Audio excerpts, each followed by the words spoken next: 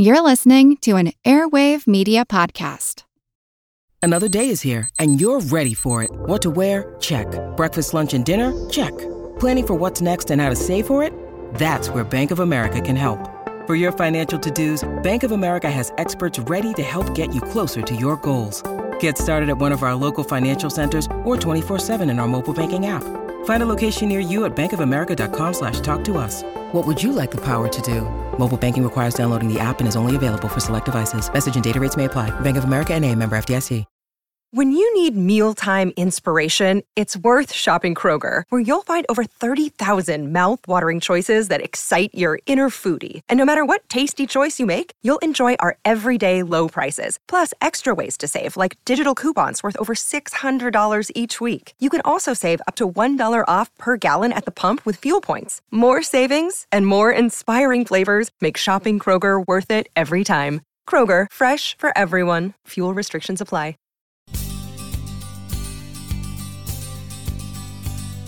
Imagine if the dictionary were not in alphabetical order. Potato, divergent, zeitgeist, fervid, abscess, menagerie, paneer, feckless. It would be difficult to look up a word. At least any word you're actually looking for, although you'd be introduced to a lot of new ones. And while you might expand your vocabulary this way, finding a particular word would be kind of frustrating. Without order, our lives would be arbitrary, random, serendipitous. But maybe our lives already are. And that's it for our show. We'd like to thank Gary Niederhoff, Barbara Vance, and Jay Weiler.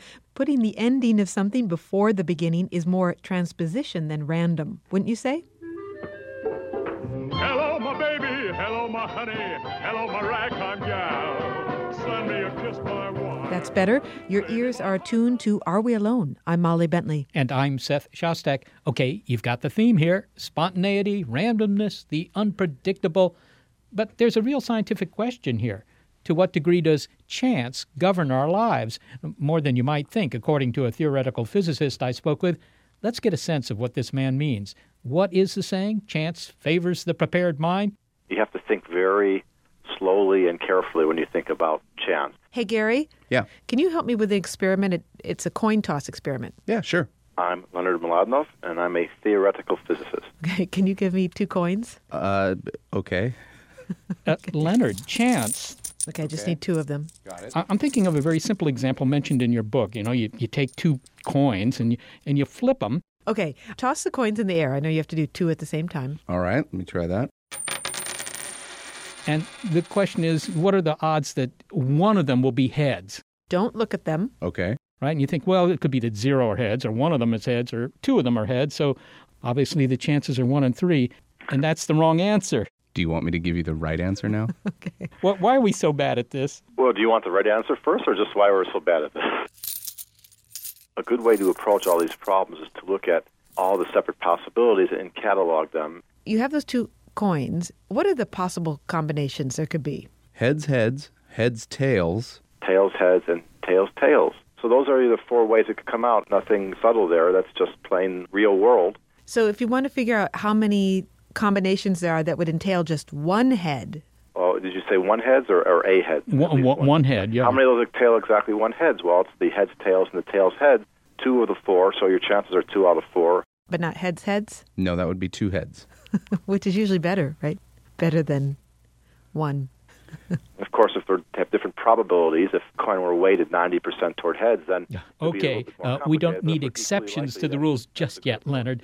The point is that our ability to predict outcomes, especially where numbers and statistics are involved, is just not very good. Now, maybe you found the coin toss challenge straightforward, but other examples of randomness may not be.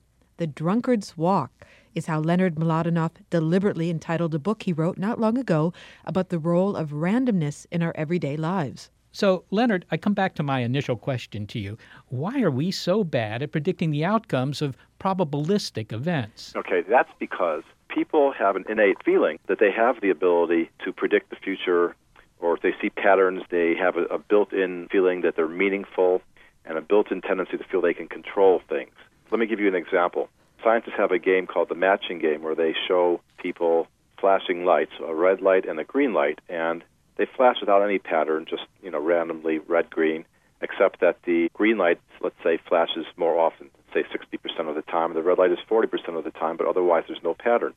They have people watch that for a while. They don't tell them why they're watching it. And then at some point they just say, I'll give you $1 for every time you guess right. Well, most people in that situation, having observed for a while, will sense that the green light is flashing, roughly 60%, and then they'll start guessing green, green, red, red, green, green, green, green, green, red, green, green, red, something like that. And they'll basically guess green about 60% of the time and red about 40% of the time, but they'll act as if they think they can guess the pattern. They will just mix them up and try and guess the pattern. They seem to feel that they can have success that way. But a better strategy, and one that if you give the same experiment to a rat, and since they don't care about money, you offer them a little sugar water and split up $1, they'll just say, oh, hey, the greens more often, and they'll just go, well, green, green, green, green. They're just going to guess the greens, let the reds go, and take what they can get. People actually do worse by trying to guess because we have a built-in feeling that we can do better, that we can predict the future. And when we see patterns, we think there's reasons for them. Okay, so this is not superstition or anything like that. This is just a matter of our brain thinking that I see the pattern and I can even improve my odds over this very brute force rat approach of just always choosing green. People think that. There's another interesting experiment that was done at Yale where students were guessing the results of coin tosses, either heads or tails. They would look at 30 coin tosses, and they would be told to guess, and after they guessed, the experimenter would say right or wrong. Then afterwards, they debriefed them with some questions. Now, everyone knows that intellectually the students know they can't control or predict how the coins are going to come out. So if you ask them that directly, of course, intellectually they know they can't. But the experiment was to show how their gut feeling is that they can. So they asked them slightly more subtle questions, like, would you improve with practice, or would you do worse if you were distracted? And the students, without thinking too much about it, I suppose, 25% of them answered yes to one of the questions and 40% to the other one. So even though intellectually they would, I'm sure, deny that they could predict or control these, they felt like they could. So they answered these other questions, honestly, according to their emotional feelings, and they really felt that they could. So they felt that they could beat the odds somehow on the basis of being more cognitively aware whenever... Yeah, and the key there is that they felt. I'm sure if you would have slapped them and said, wait a minute, are you saying that? They'll say, oh, no. But, they felt that way, and people do feel that. It's a palpable feeling. If you lose 35 times in a row on some slot machine, you feel like you're due. And even people like me who know that you're not really due still feel like, I can't quit now because you can't lose all the time. Let me ask you about an example you cite in your book, which is a slightly different effect, I think, because it's a kind of a bias. But anyhow, you were talking with some Israeli Air Force flight instructors, and the question of whether they got better results out of their pilots by praising them for good performance or, screaming at them for bad performance, because apparently experiments with rodents, with rats, had suggested that reward was better than punishment if you want to change the behavior of the rats. But these flight instructors said, no.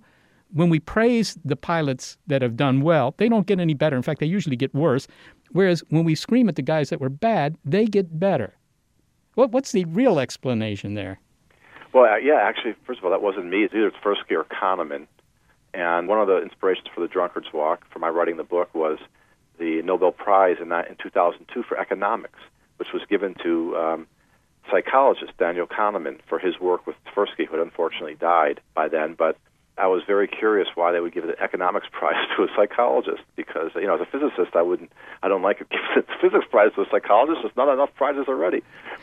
But they gave it to him because they did this work which is very crucial for decision making. And this story that you're telling was the inspiration, I think it was for Tversky, who first started on it, to get into this field, because he was giving this lecture and saying not just rats, but people respond better to reward than to punishment. And these people, they were flight instructors, they were teaching instructors, and they said, that's wrong. Our experience is that, just what you said, that if you yell at someone, he'll do better next time, and no matter how much we praise him, he does worse. And Tversky was thinking to himself, that makes sense. I mean, a lot of us probably have that experience. We go, how could these studies show otherwise? And then he realized it has to do with something called a regression to the mean, which is this. Let's suppose that flight training for fighter pilots is something where your talent doesn't change overnight. It's not like learning, let's say, to throw a ball in a cup. It's a very difficult task. It changes very slowly, so pretty much at any point in time for the month before and after, let's say, your talent is about the same. It's not going to suddenly change. So now, suppose that one day you have a great day. Well, of course, there are fluctuations. Whatever your level of talent is, some days you'll do better, and some days you'll do worse just by chance alone. So suppose that by chance you make a perfect landing, and the guy says to you, perfect landing. Now you know, you got it, do it that way. And then the next few times you just don't do it because it was perfect by chance. You have a certain interval of good and badness within your talent, and that happened to hit right at the right spot, and you made a perfect landing. But your talent isn't quite there yet where you can do it every time. So the next time you'll go more toward the mean, more toward your normal behavior, which is not perfect. Okay? Right. So I praise you, but you did worse. I go, what good was that praise? Now look at another guy who was at the other end of that interval. So you did better than normal. This guy did worse than normal. He tears up his wheel or something. And you go, how could you do that? You got to do this, focus more, da-da-da. And next time, well, you know what? He does his more typical landing next time too. But now the more typical one is better than the outlier, right? And now you go, oh, thank God I yelled at him. He learned something.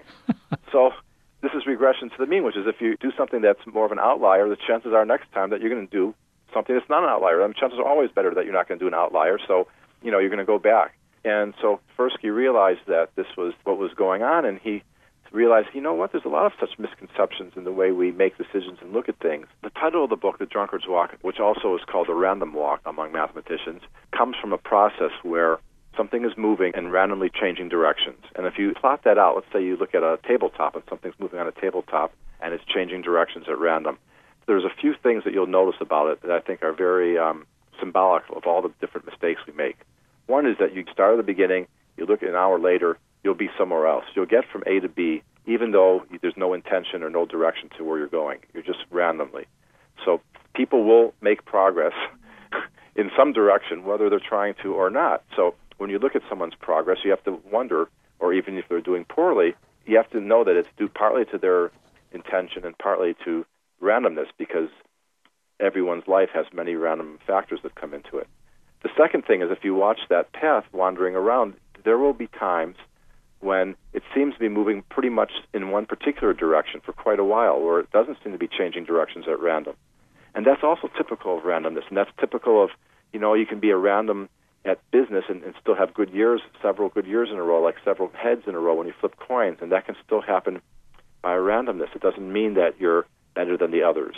The other thing is, if you look at that wandering on a tabletop, there will be times where it seems to be lingering in some spot. It goes left, it comes back. It goes up, it comes back down. That kind of clustering, also typical. All these things are typical of randomness, but when we see them in the real world, we have a hard time believing that there's not something else behind them. I'm talking with Leonard Mlodinow, theoretical physicist and author of The Drunkard's Walk, How Randomness Rules Our Lives. What about polling, Leonard? We see this all the time in the news. Candidate Rodney has a slim lead over candidate Fleabag, 52% to 48%. Yeah, the margin of error is 5%. Yeah, so if you're within the margin of error, that's the margin of error. That's why they call it the margin of error. So it means if you took the poll again, there's a good chance that it would turn out the other way. You have to understand that a poll is a kind of measurement, that there's error, and even though you're going to get an answer, it's not necessarily a meaningful one. It's like if you have a scale, a cruddy old rusty scale that if you step on it 3 times in a row, it can be anywhere within 10 pounds. It'll be, 170, then you'll step on it again, 175, you'll step on it again, it'll be 167. And suppose you do that a lot, and you know that even when you're looking at it, it's moving around, right? Right. Well, then you know yourself, okay, that's the margin of error. So you're probably smart enough that when you step on it, you don't take it that seriously to within up. You say, oh, I lost 2 pounds from yesterday, but you know that you step on it another time, you can gain them right back, right? Well, with a scale where you can see it, people would get that message, but they don't seem to get it with polls where it's more abstract, but it's the same effect going on. Depending on how many people you ask, your poll has a certain precision, and to try and define things within that is just misleading. Yeah. Well, finally, Leonard, to what extent do faulty statistics account for belief in some of the paranormal phenomena, lucky charms, haunted houses, even remote sensing, or where people think that they can sense that a relative of theirs is in trouble? They know when somebody dies and they say, I predicted that, or an earthquake, things like this. Well, there's a lot of different effects that go on there. Sure, there's coincidences that happen, and you underestimate their chance. In Drunkard's Walk, I talked about a church group that was supposed to meet at a church on a certain time on a Sunday night, and by chance, all 12 people were late, and the church had some kind of gas problem. The whole church blew up, would have killed them all if they had come on time. They blew up at 7:07 or something like that, and not one of them was there, and they said, thank God that God was looking over us. But so coincidences like that happen, but you have to understand that even though that's a 1 in a million shot, there's a million such coincidences that can happen every day that you could hear about. And so that's why occasionally you hear about them, and it doesn't really mean any more than that. And sometimes that's what's involved in these psychic thinking. Sometimes it's what's called the confirmation bias, where people will swear, for instance, that they're cursed in a grocery store, is a simple example, because their line is always the longest line, and it really feels to them like it is, and they think, since it's such a trivial, mundane example, nobody cares, but if it were a more important thing, you'd think you have some power or some curse against you. And in reality, what's happening there is something called the availability bias, which is that when you're in line and you flow through smoothly, you forget it and don't give it a second thought. When you're in line and you're in a hurry and some lady in front of you has bought the chicken for $1.49 a pound, but she's being charged $1.50 a pound, and she's arguing about it, and it takes 10 minutes and delays you, then you remember that and you think that you're cursed. You're always behind someone like that.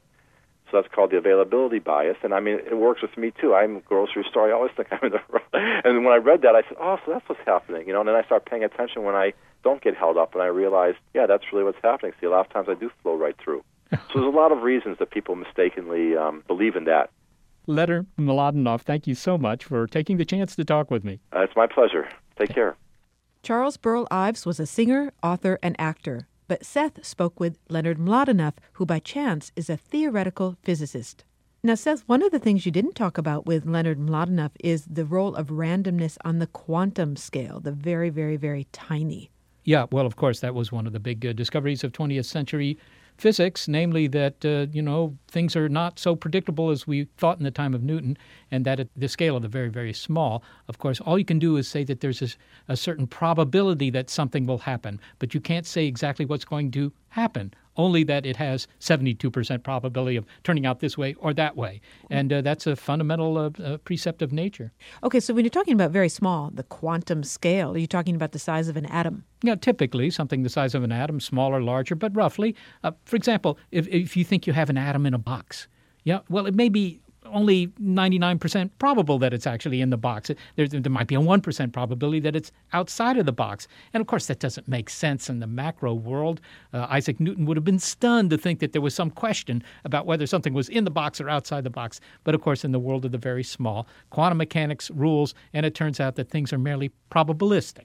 This is the sort of thing that can keep you up late at night staring at the ceiling. There's some probability it will.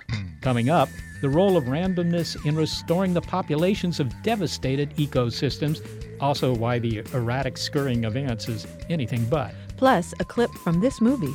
Apes don't read philosophy. Yes, they do, Otto. They just don't understand it. Now, let me correct you on a couple things, okay? Aristotle was not Belgian. That's so random on Are We Alone? From the latest in artificial intelligence to new apps and business upgrades, the tech industry is always changing and growing. So keep up with the Daily Crunch podcast from TechCrunch. With new episodes released nearly every day, the Daily Crunch gives you a brief overview of the biggest tech headlines, and it's all delivered in around 5 minutes or less, so you can easily hear about the latest updates while trying some of those updates for yourself. Listen to the Daily Crunch now, wherever you get your podcasts. That's the Daily Crunch, wherever you get your podcasts.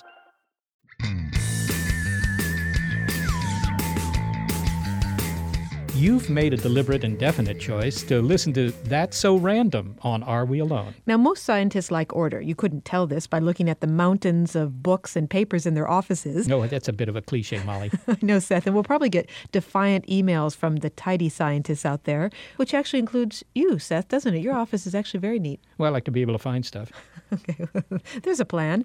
Anyway, let's run with this idea. So even scientists who study the chaotic, diverse jamboree that we call the natural world rely on order. In ecology, we often have sort of a view that systems are very predictable. Fair enough. Order is part of science. We don't launch spacecraft based on a guesstimate of the trajectory, and we prefer medical prescriptions to be more precise than, a dash of white stuff and a bunch of whatever. In science, we try to control the variables and accurately predict the results. An ecosystem, and we put a certain amount of nutrients and species in it, we would get the same species time in and time out. At least that's what John Chase thought until he got to graduate school and tried to actually replicate ecological systems. He'd add nutrients, put in the species, and the result? they would go all in sorts of different directions. Some species would go crazy, other species would be non-existent or rare, and it seemed like there was a lot of unpredictability going on in these communities. So he decided to study that randomness. He and his team created a number of ponds, added nutrients and species in the Tyson Research Center field station in Missouri, and watched the results. Okay, John, now first describe these ponds. We actually use standard, what they call cattle tanks or stock tanks that you can buy from any hardware store. These are the things that people use to water their cattle out west or other places. We use these as experimental ponds where we can put dirt in the bottom of these things, we can put water in them, and then dragonflies will come and lay their eggs, and water boatmen will land in them, and plankton will sort of fly around in the air. And we can manipulate the kinds of ecosystems that occur in these systems and just basically ask what influences the biodiversity of these ponds. Okay, so these cattle tanks are actually fairly large. Yeah, the ones that we used for this particular experiment were 300 gallons, but they go up to 1,000 gallons, and we've actually been manipulating the size of the ecosystem as a way to explore some of these questions. And each pond had a number of ingredients in it, a number of species and so forth. What did you put into each pond? Every species went into every pond over 3 years, but in the first year we used a random number generator to put certain species into each pond, and then we would let them sort of go about their business for a year or two before the other species went into those ponds. So what kind of species did you put into these ponds? What creatures went in? Yeah, well, we put in many species. These included, in all, 77 species of invertebrates. These are your dragonflies. These are plankton. These are little clams and little shrimps. They include a lot of different kinds of insects. And it turns out beetles are extremely diverse in these ecosystems.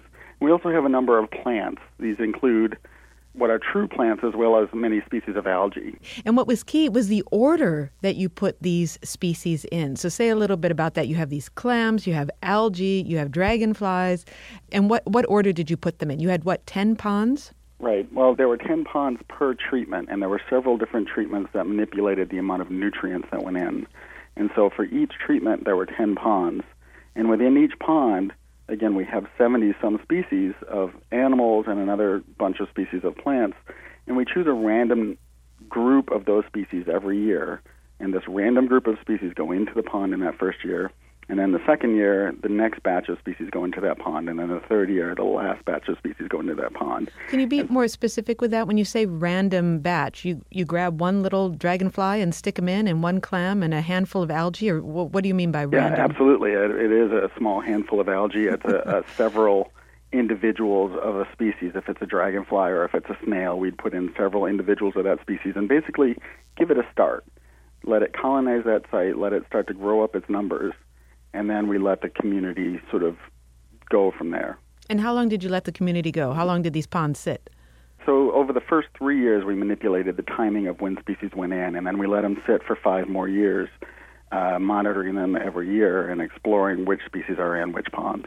Okay, and then when you went back and you took a look at what communities emerged from these ponds, what did you discover? Basically, we discovered that the species that live in a pond have a lot to do with who got there first. Now, because there are so many species involved in this experiment, we can't tell exactly the mechanism or why we see which species in which ponds, but there seems to be a ton of just variation. The same pond, bought from the same companies, put with the same water, a little bit of difference at the very start, just a little bit of difference early on leads to huge variation in the kinds of communities that emerge 7 years later. Are you saying that if you put in the dragonflies first and the clams, 3 years later you have dragonflies and clams tend to be the predominant species? Is it sort of that simple? Yeah, it tends to be. Now, some species are always going to be dominant and some species are always going to be wimps.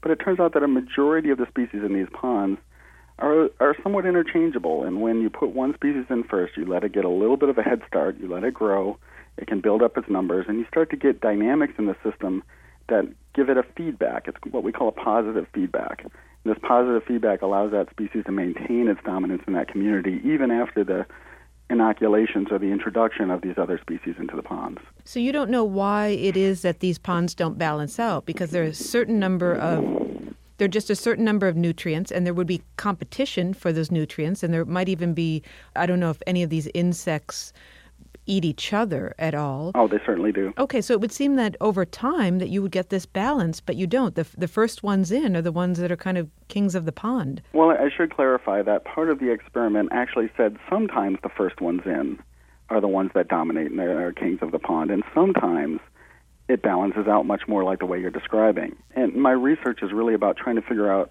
when does the dominance occur, these sort of predictabilities, these predictable communities occur. When do we see this balance? And when do we see this randomness starting to play a bigger role? So it's too premature for you to make a statement about what the role of randomness is in these ecosystems. Well, in fact, I would say that the role of randomness can have a larger effect in some types of environments. And one of the things that we did in this particular study was show that in higher nutrient environments, we found randomness to play a much larger role than in lower nutrient environments. And the idea is that in lower nutrient environments, only a few types of species can persist, can live in these harsher conditions, in these very nutrient-poor conditions. And then the dominant ones win. In these higher productivity conditions, these higher resources, a lot of species can make it, a lot of them can do well, and then you start to get this priority, who gets there first, can have a much bigger effect. I wonder if you could give me a specific example where ecological restoration is tricky or maybe hasn't gone the way that ecologists would like it to, and where your insights into the role of randomness might help. Well, yeah, actually that's something where my research is currently moving. And it turns out that in many kinds of ecosystems, including prairies and wetlands, when we recreate communities, we're not able to recreate the numbers of species, the biodiversity that occurred historically, what we call remnant communities. And we think that this process of randomness can play a very important role in these wetlands and these prairies and other kinds of ecosystems like that in allowing more species to occur. But it's not that more species are occurring in any given location. It's that more species are occurring in the entire landscape. Because of this randomness, you have some species that can occur in some areas and other species that occur in other areas, and you get a larger diversity at the regional scale than we see at any local community. Of course, if there's randomness involved, how can an ecologist who's interested in ecological restoration control for that? Well, I think the word control is part of the problem. We try to recreate communities in a very specific way without recognizing that this random process can play an important role in creating the biodiversity that we see in a given area. And so we just have to allow for some of these processes to occur.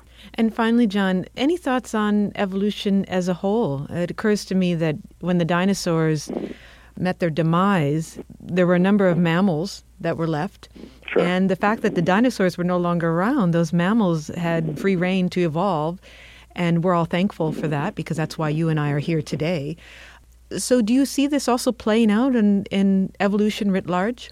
Well, I think that's a fascinating question, and it actually is not that far away from what a lot of evolutionary biologists think, that if you replay the tape, the evolutionary history, you might get a very different answer if you replayed it over and over and over again. And people have actually done experiments to explore this kind of process.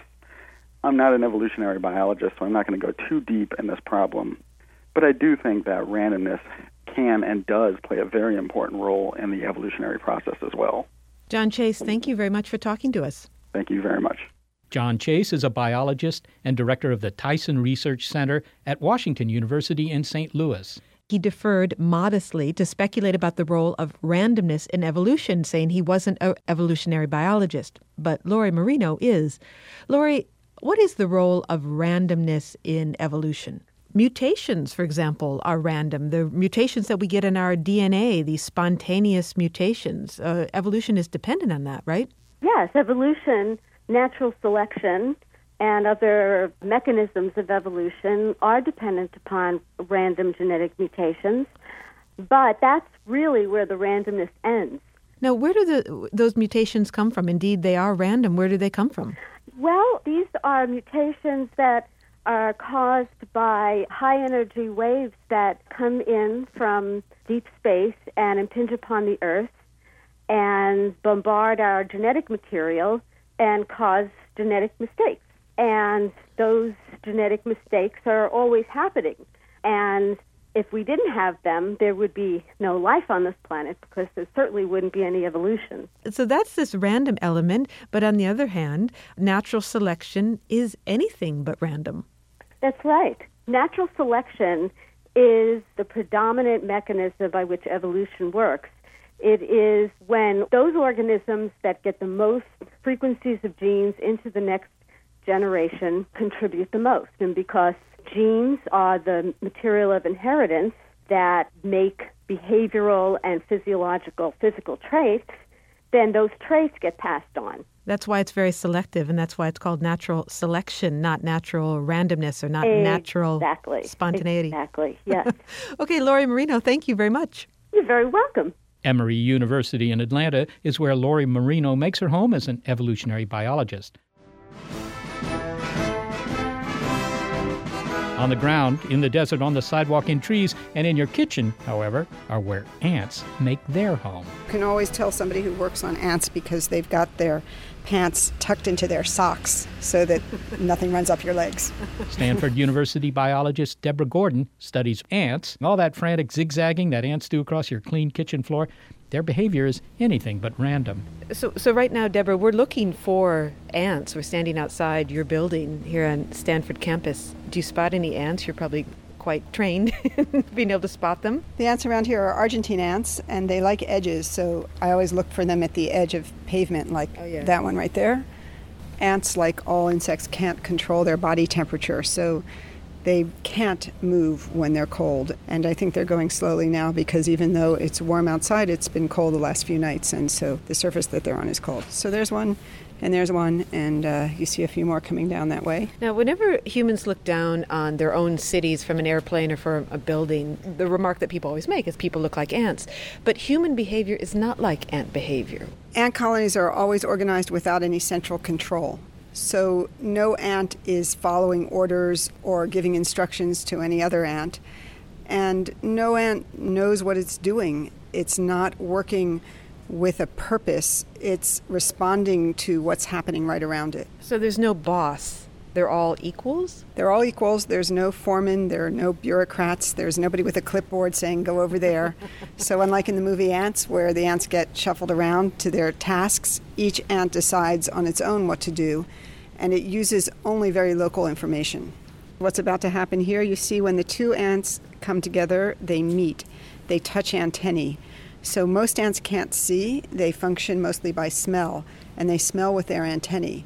So when one ant touches another, like those two just did, it can assess whether the other one is a nest mate because the ants are covered in a layer of grease that carries the colony-specific odor. They bumped. You could actually see them actually bounce off each other just very slightly. Well, they weren't bouncing off each other. They were touching antennae. They have a chemical on their antennae that is transmitted. Is that how it works? They have a layer of grease smeared all over their bodies, and it keeps them from drying out, and it also carries a colony-specific odor.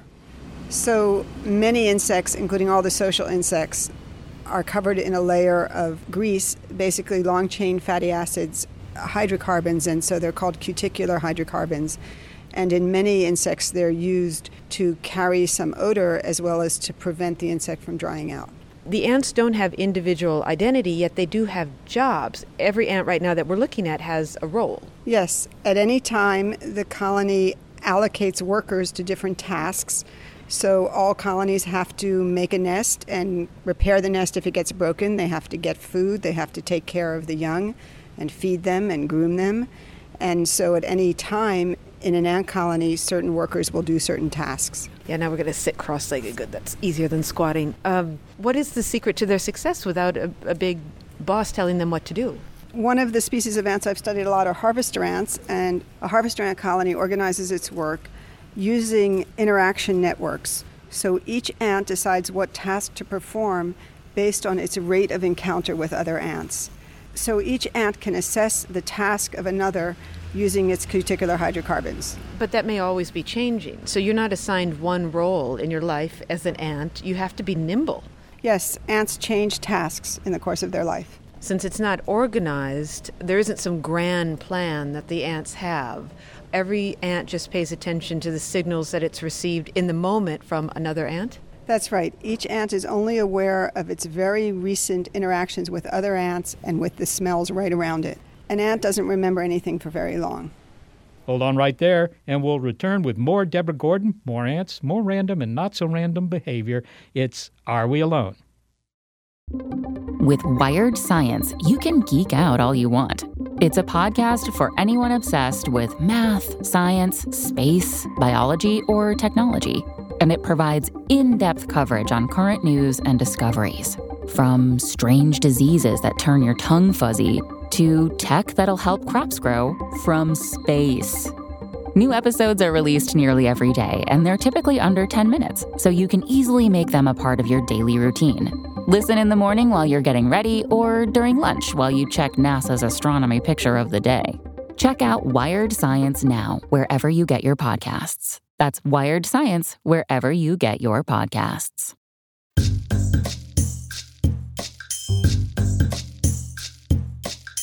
This is Are We Alone? We now continue with Molly's conversation with biologist Deborah Gordon about the non-random behavior of ants. Can you just say a little bit about what's it like to be out in the desert, which is where you are in the Southwest Desert, studying harvester ants, what you wear, and because you're out in the hot sun, and do you sit as we are now and just watch ants? When I work in the desert, it's actually a lot more comfortable than anybody imagines. I work at about 4,000 feet elevation, and the ants in the desert, like us, can't tolerate very high temperatures. So they come out really early in the morning, and when it gets unbearably hot for us, it's also unbearably hot for them, and we go back in. I never sit on the ground in the desert because the ants sting. So when I'm standing in the desert, if I have my pants in my socks, then I'm just a pair of boots to them, and the worst they can do is crawl up and I can brush them off. But sitting down would not be a good idea. But you actually count ants, and I've read that maybe you'll take apart a colony, or maybe if one's been, and you actually count the ants, and you can't stand to do that. You have to get down and you count ants. Is that 1, 2, 3, 4, that kind of counting? Not that looks like that's about 100. That's about 100. Yes, we had counters, and we had a lot of people, and we picked up the ants and put them from one box into the other and clicked the counters.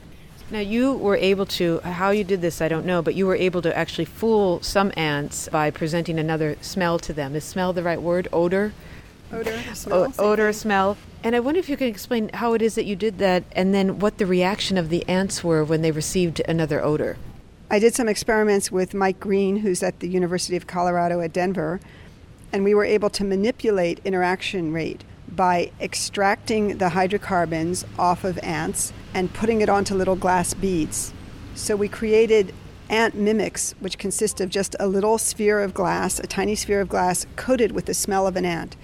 And we dropped them into the nest, and by dropping into the nest these ant mimics at the correct rate, we were able to elicit foraging behavior in ants. So that's how we learned that an ant simply needs to meet something that smells like another ant at the appropriate rate in order to decide what to do next.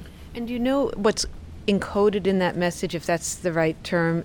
Is it a complicated message, or is it very, very simple? Is it sort of directions like the directions I get off of, say, MapQuest, which are kind of complicated and often wrong? Or is it simple, go straight, or do one task? When the ants meet, they don't give each other directions at all. It's not go do something or stop doing something. It's merely, I just met you. And the ants are just using the rate at which they meet without any message at all to decide what to do. And the rule goes something like this. I'm a forager. I expect to meet a forager every so often. And if I do, my chances of foraging stay about the same. But if my rate of interaction with other foragers goes down, I become a little less likely to forage. When ant colonies are broken up, is it traumatic for the ant colonies? I mean, if these were bonobos or chimps and we broke them up and moved half here and half there, it would be traumatic for them because we know they have emotions the way that humans have emotions and so forth to some degree. But do ants, people kick ant colonies. Do they recover? I guess I'm wondering if they care whether or not who they're with, do they just begin building a new colony again? For me, one of the most alien things about ants is that they never get discouraged.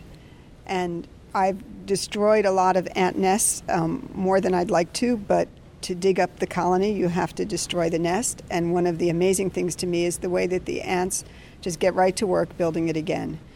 So one difference between an ant colony and, say, a group of primates is that the individuals don't have individual relationships and attachments to particular other individuals. And another difference is that since an ant doesn't have a goal or an objective in mind, it doesn't get discouraged when it can't do what it's trying to do. It just keeps trying. We have ants in the lab that move the same little twig back and forth for weeks.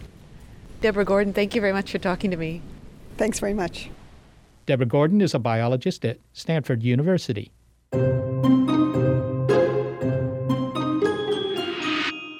Okay, if there's one place I'd like stability to reign, and by this I mean no chaos, disorder, free-for-alls, spontaneous happenings, or wild parties, it's in my brain. When it comes to my mind and those billions, I hope there still are some billions, of tiny cells doing their thing in my gray matter, I prefer that they do it in a calm, orderly, and logical fashion. No improvising. You hear that, guys? But I'm out of luck. Our brains are where we need randomness most. Physicist John Beggs and others have discovered that spontaneity among neurons, that is, brain cells suddenly firing in random, crazy ways, is key to mental stability. Okay, I'll let Seth question this, Beggs.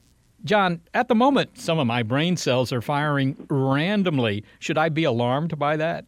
No, you should rejoice in that. That means that you're healthy, and that's how things ought to be. If they weren't firing too randomly, then we might have a problem.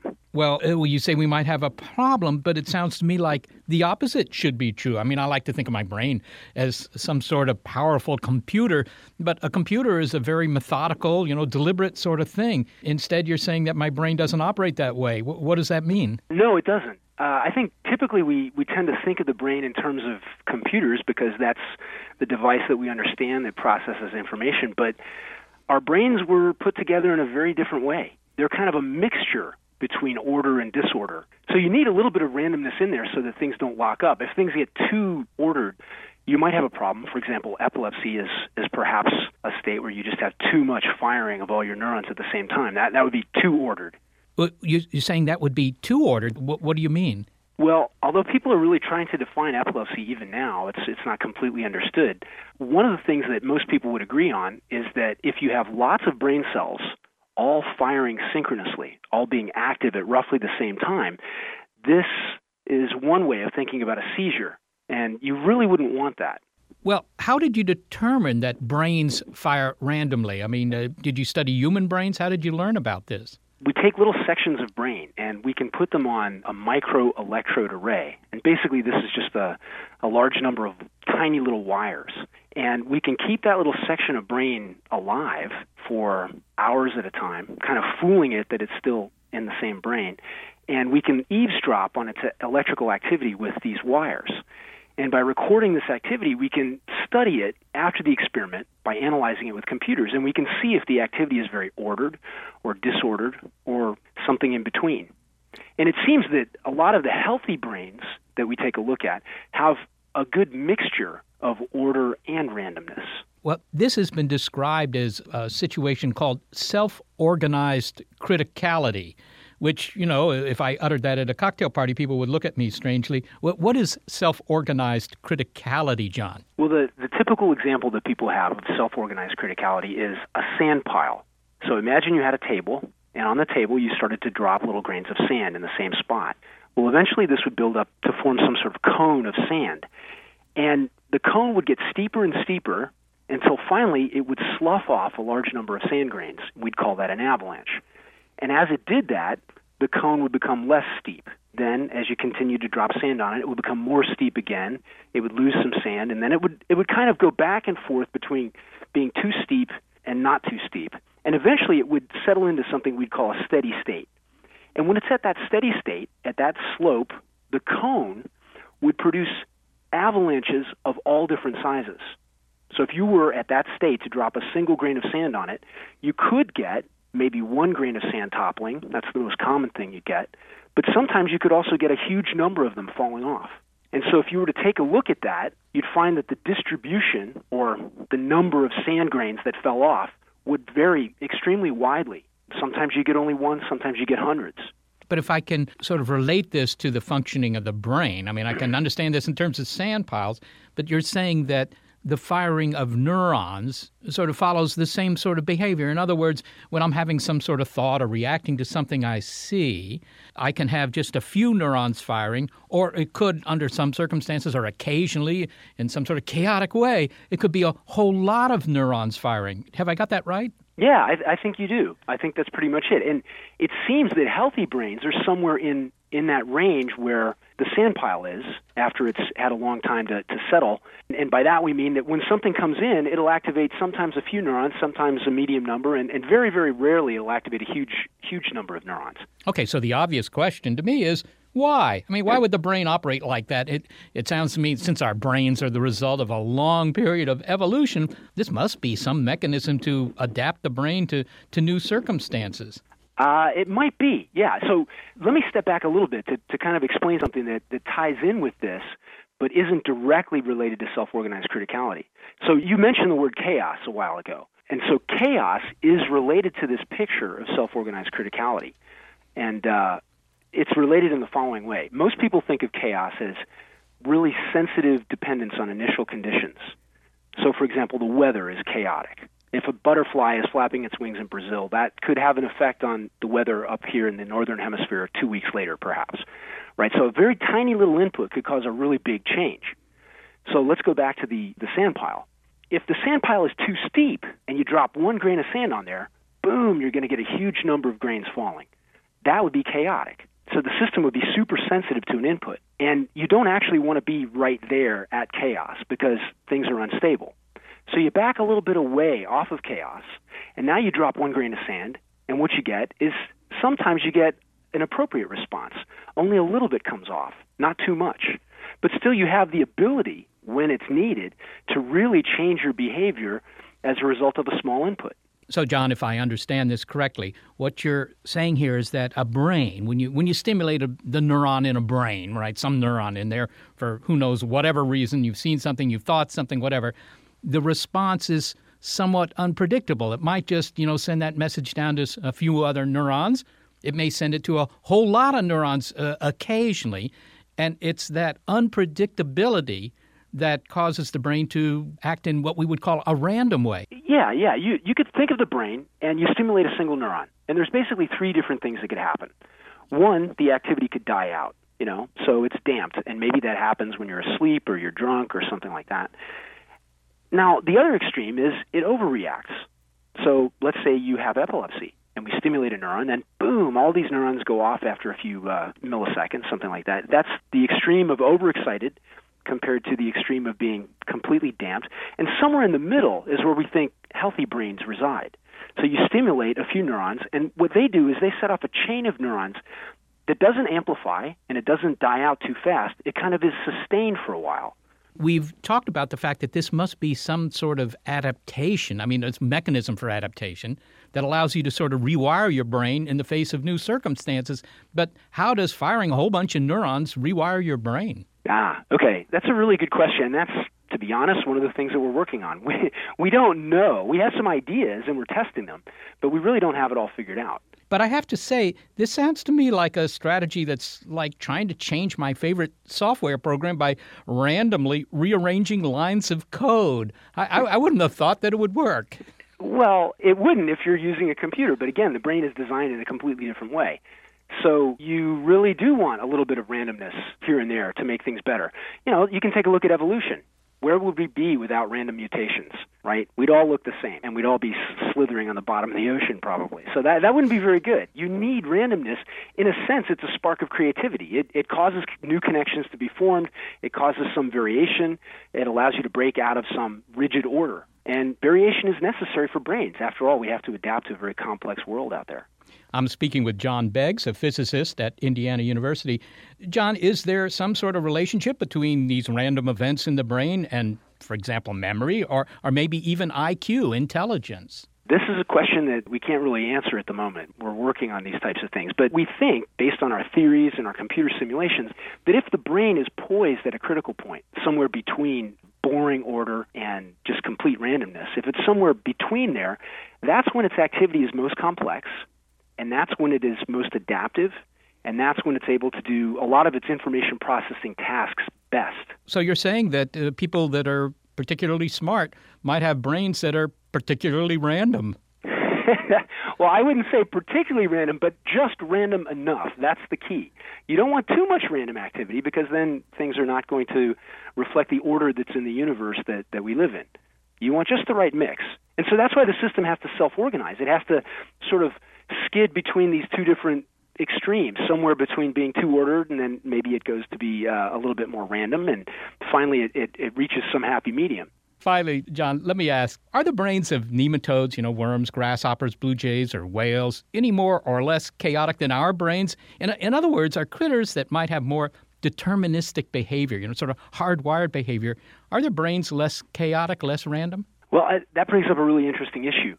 If you were to consider being chaotic or being random similar to an epileptic state, then there is an interesting situation. The only animals that have epilepsy are the ones that are very advanced.